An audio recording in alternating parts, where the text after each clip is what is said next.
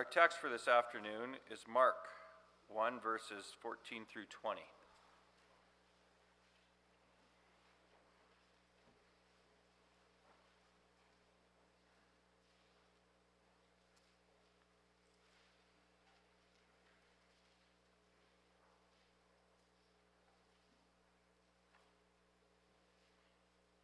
After John was put in prison, Jesus went into Galilee, proclaiming the good news of God. "The time has come," he said. "The kingdom of God is near. Repent and believe the good news." As Jesus walked beside the Sea of Galilee, he saw Simon and his brother Andrew casting a net into the lake, for they were fishermen. "Come, follow me," Jesus said, "and I will make you fishers of men." At once they left their nets and followed him. When he had gone a little further, he saw James, son of Zebedee, and his brother John in a boat, preparing their nets. Without delay, he called them, and they left their father Zebedee in the boat with the hired men and followed him. The sermon I'm about to read was prepared by Reverend Bradenhoff and is the third in the series on Mark. Beloved congregation of our Lord Jesus, short messages are often popular. Unless the speaker is someone who can mesmerize his audience, we usually prefer that the words be few. Of all the messages or sermons recorded in Scripture, one of the shortest is that of the prophet Jonah. He went reluctantly to Nineveh and preached. We're told that all he said was, 40 more days and Nineveh will be overturned. Now, perhaps he said more. It's even likely that he said more. But this is all that's recorded. At first glance, it sounds like a message of judgment. It sounds like a short message of bad news. In our text, we also find a prophet giving a short message. However, this prophet is different. He brings unambiguous good news from God. The Lord Jesus is portrayed in our text as a prophet from God. In fact, we see him here as the ultimate fulfillment of all the prophets in Scripture, including Jonah. We see him here as our chief prophet and teacher taking up his official duties. And that's the theme for our sermon. And under that theme, we'll consider Christ's preaching, verses 14 through 15, and then Christ's calling of the first disciples, verses 16 to 20. Verse 14 introduces our passage by mentioning what happened to John. John was introduced by Mark earlier in the chapter as the one who prophesied to prepare the way for the Messiah. He had done that, and now he is put in prison. Now we know from other Gospels that Herod was behind this. But Mark is our text, and we want to hear what God is saying here in this particular place. Our translation, the NIV, says that John was put in prison. Literally, the Greek text says that John was handed over. These are two things to note with these words. First of all, the way Mark wrote his gospel, it's clear that he meant it to be read in one sitting. And if you were to read it in Greek in one sitting, there would be certain words that stand out. One of these words would be the word that is used here to describe what happened to John. This word stands out because it's the same word used to describe what happened to Jesus later on. Just to give two examples, in Mark 3, verse 19, Judas is said to be the one who had handed over Jesus. The same word is used.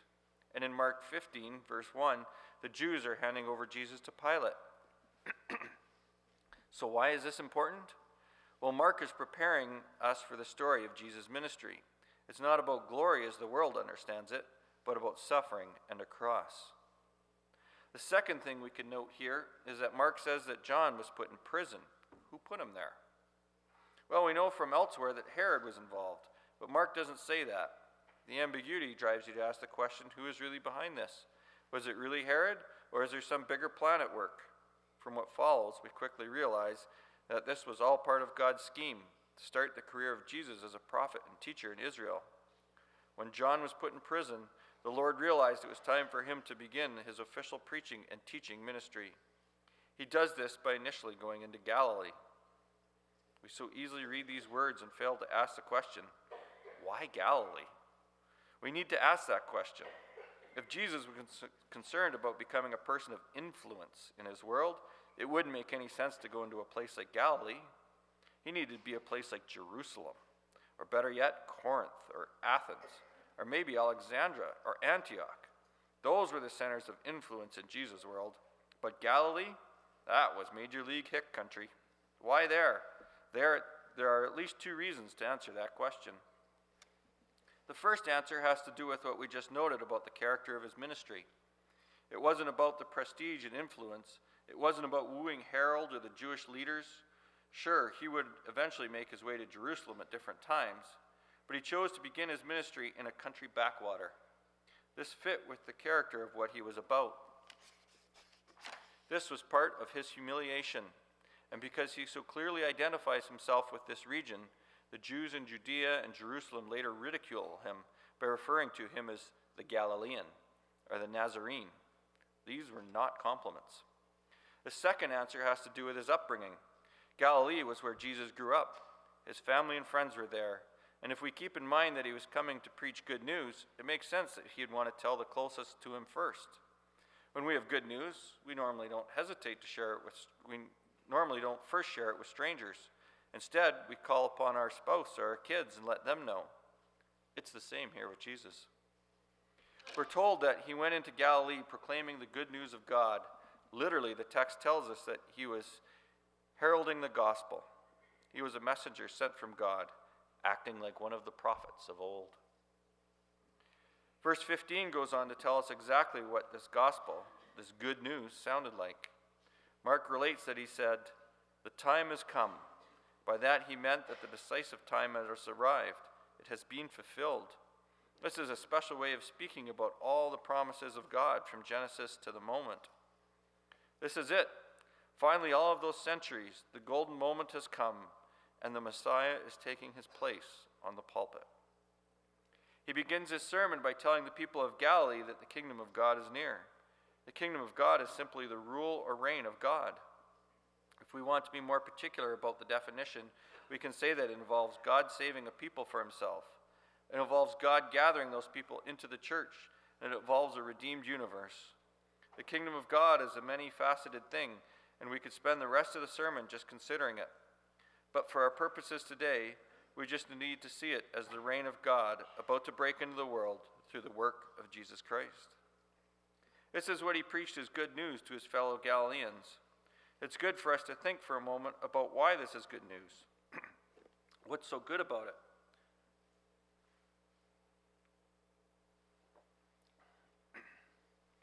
Well, if God is good and God is on the throne, isn't that a blessing? If God is saving a people for himself, isn't it encouraging to know that he is a God of salvation, a God of grace and mercy? If God is bringing these people into his church, isn't it wonderful to know a God who protects his people and showers his blessings upon blessing on them through the means of grace? All this is near. How can that not be good news? That was the essence of the preaching of the prophet Jesus in Galilee when he began his ministry. We can be sure that he said more, but this is what it all came down to. And this message demanded some kind of response. We find that at the end of verse 15.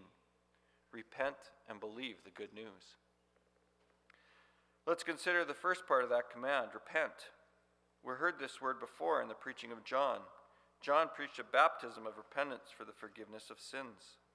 The Greek word used there is metanoio, which literally means to have a change of mind. Why did Jesus preach this at this moment? Where did the people of Israel need to change their mind in relation to the kingdom of God? Well, we know from various sources that their social and political agendas had lost sight of God's kingdom. Their vision of God on the throne involved Caesar off the throne. They had a vision of renewed earthly grandeur for Israel. Apart from a small remnant, much of Israel had drifted away from loyalty to Yahweh. In these ways, they had to be called back to a way of thinking that fit with God's word. They were not only called to repent, but also to believe the good news that the kingdom of God was near. They were called to believe what this prophet was preaching, accept his word in faith, trusting that this was good news for them. Christ continues to bring that message to us today through various means. For instance, he is doing it through the preached word at this very moment. And so what do we do with Christ's message today? We could begin by thinking about the ways in which we have misunderstood the kingdom of God. What do we understand by that expression, and does it fit with what God's word says about it? Perhaps for us, our biggest failure is not thinking or speaking about the kingdom of God at all.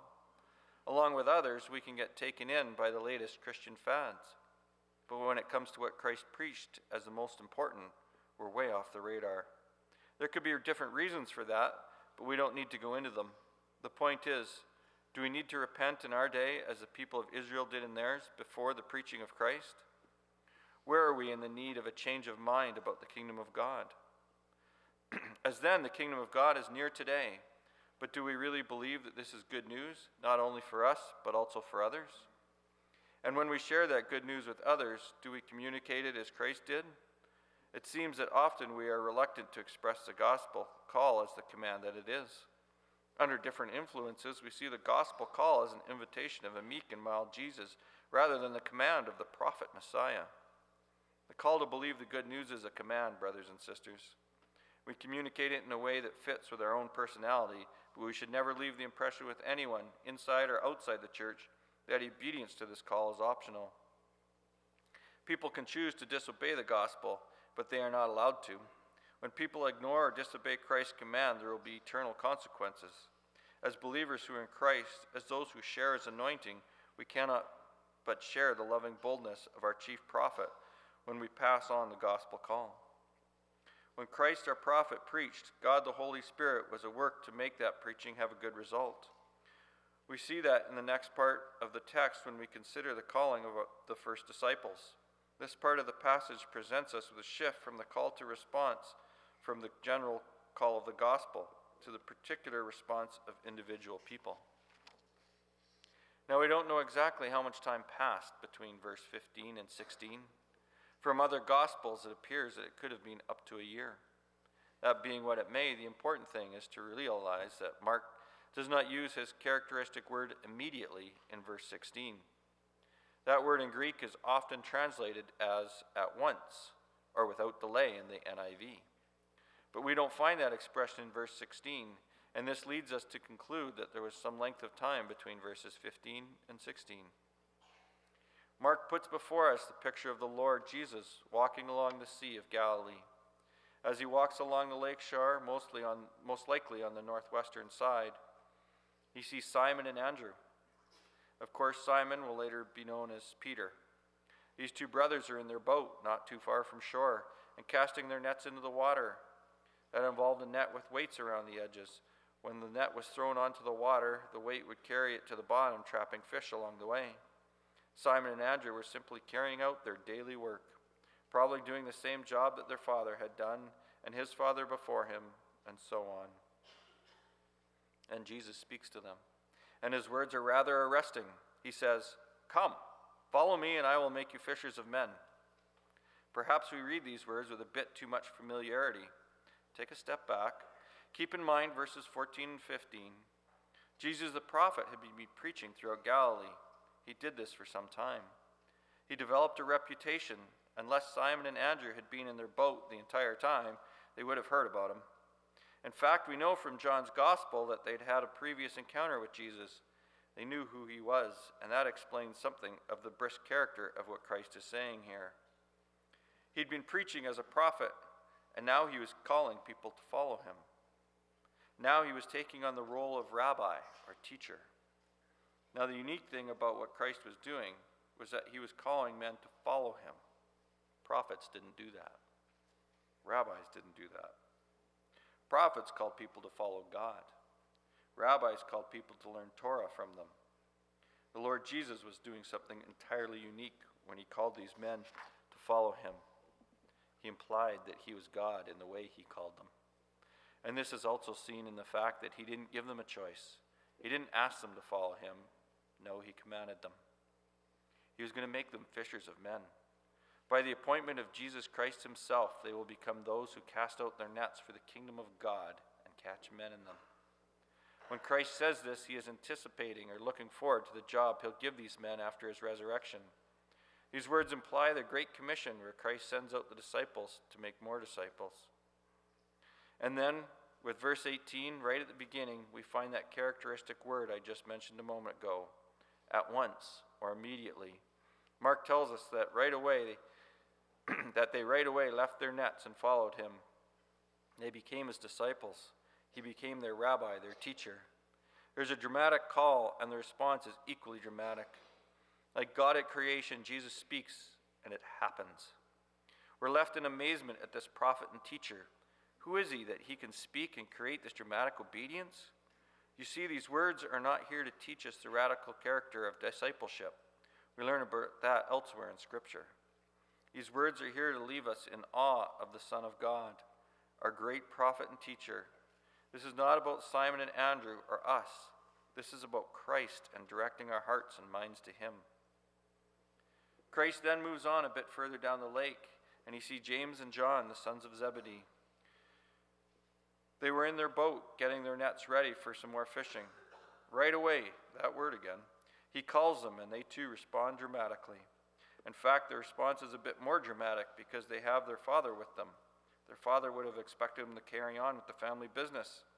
But now this rabbi comes and calls them to be his disciples, and they leave. Of course, there are the hired men left behind. This implies that the family was a bit on the wealthier end of the Galilean fishing industry. But nevertheless, to leave it all behind was very dramatic. They simply say farewell and become Jesus' disciples. One of the unusual things about this calling is the fact that Jesus chooses these particular men. These are common folk. They're unschooled fishermen. They would have had some basic education, but nothing fancy. Again, this fits with the character of his earthly ministry. It reminds us of what Paul writes in 1 Corinthians 1, 26 through 27. Brothers, think of what you were when you were called. Not many of you were wise by human standards. Not many were influential. Not many were of noble birth. But God chose the foolish things of the world to shame the wise. God chose the weak things of the world to shame the strong. You could paraphrase that by saying that Christianity is for losers.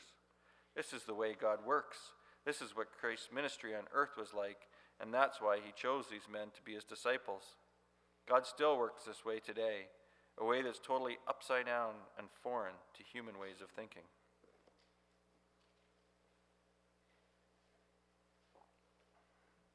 Another thing we need to know is the fact that Christ takes the initiative in calling. John and the other prophets had their followers. Rabbis in Jesus' day had their disciples. But in those cases, it was usually the disciples who would take the initiative. James, John, Peter, and Andrew woke up that morning and believed that they were going fishing like they'd always done. They envisioned that they'd be fishing the next day, and their sons and grandsons would be fishing too. But along comes Christ, and he throws everything upside down by taking the initiative and calling them. That illustrates the character of all his work. He is the sovereign God, as one commentator puts it. Becoming a disciple of Jesus is more of a gift than an actual achievement. In fact, we could and should say that it is entirely a gift. When the Lord Jesus effectively calls someone to be his disciple, his follower, when they hear his voice, they will respond in faith. And again, notice how his voice is heard in the form of a command. He doesn't beg and plead with these men. He calls them, and they come. We are Christ's mouth today. He wants the call to discipleship to be heard from us. And if we water down his call in some kind of invitation or plea, that is not faithful to him. He is sovereign, and he uses his sovereign command to draw in those whom he has chosen. Today, our prophetic responsibility is to call people to follow him. Some will respond as dramatically as the fishermen did in our text. God has been at work with them for some time before we came along. It was just a matter of one last definitive push. Others will hear the call for the first time, and it may take 10 times before the Spirit leads them to follow. Still others will hear the call merely with their ears and reject it with their hearts, their whole life long. Though we long for others to become Christ's disciples with us, the results are not our responsibility. That belongs to him. He will create obedience wherever and whenever he wills. Our responsibility is simply to be his mouth. As those who share in Christ's anointing as a prophet, we are the means by which his voice will be heard today. Christ preached the good news in Galilee, and men believed what he preached. And so, when the call to the discipleship came, they responded in faith. Christ was working through his word and spirit to gather them to himself, so that he would continue along his trajectory to the cross and our redemption. It was all part of the plan. Today, let's thank God that he sent Christ to be our prophet and teacher. Let's praise God that Jesus faithfully taught the good news of the kingdom. Let's rejoice that our chief prophet and teacher continues to carry out his office today, both through us and others. Amen. We will now sing hymn 40.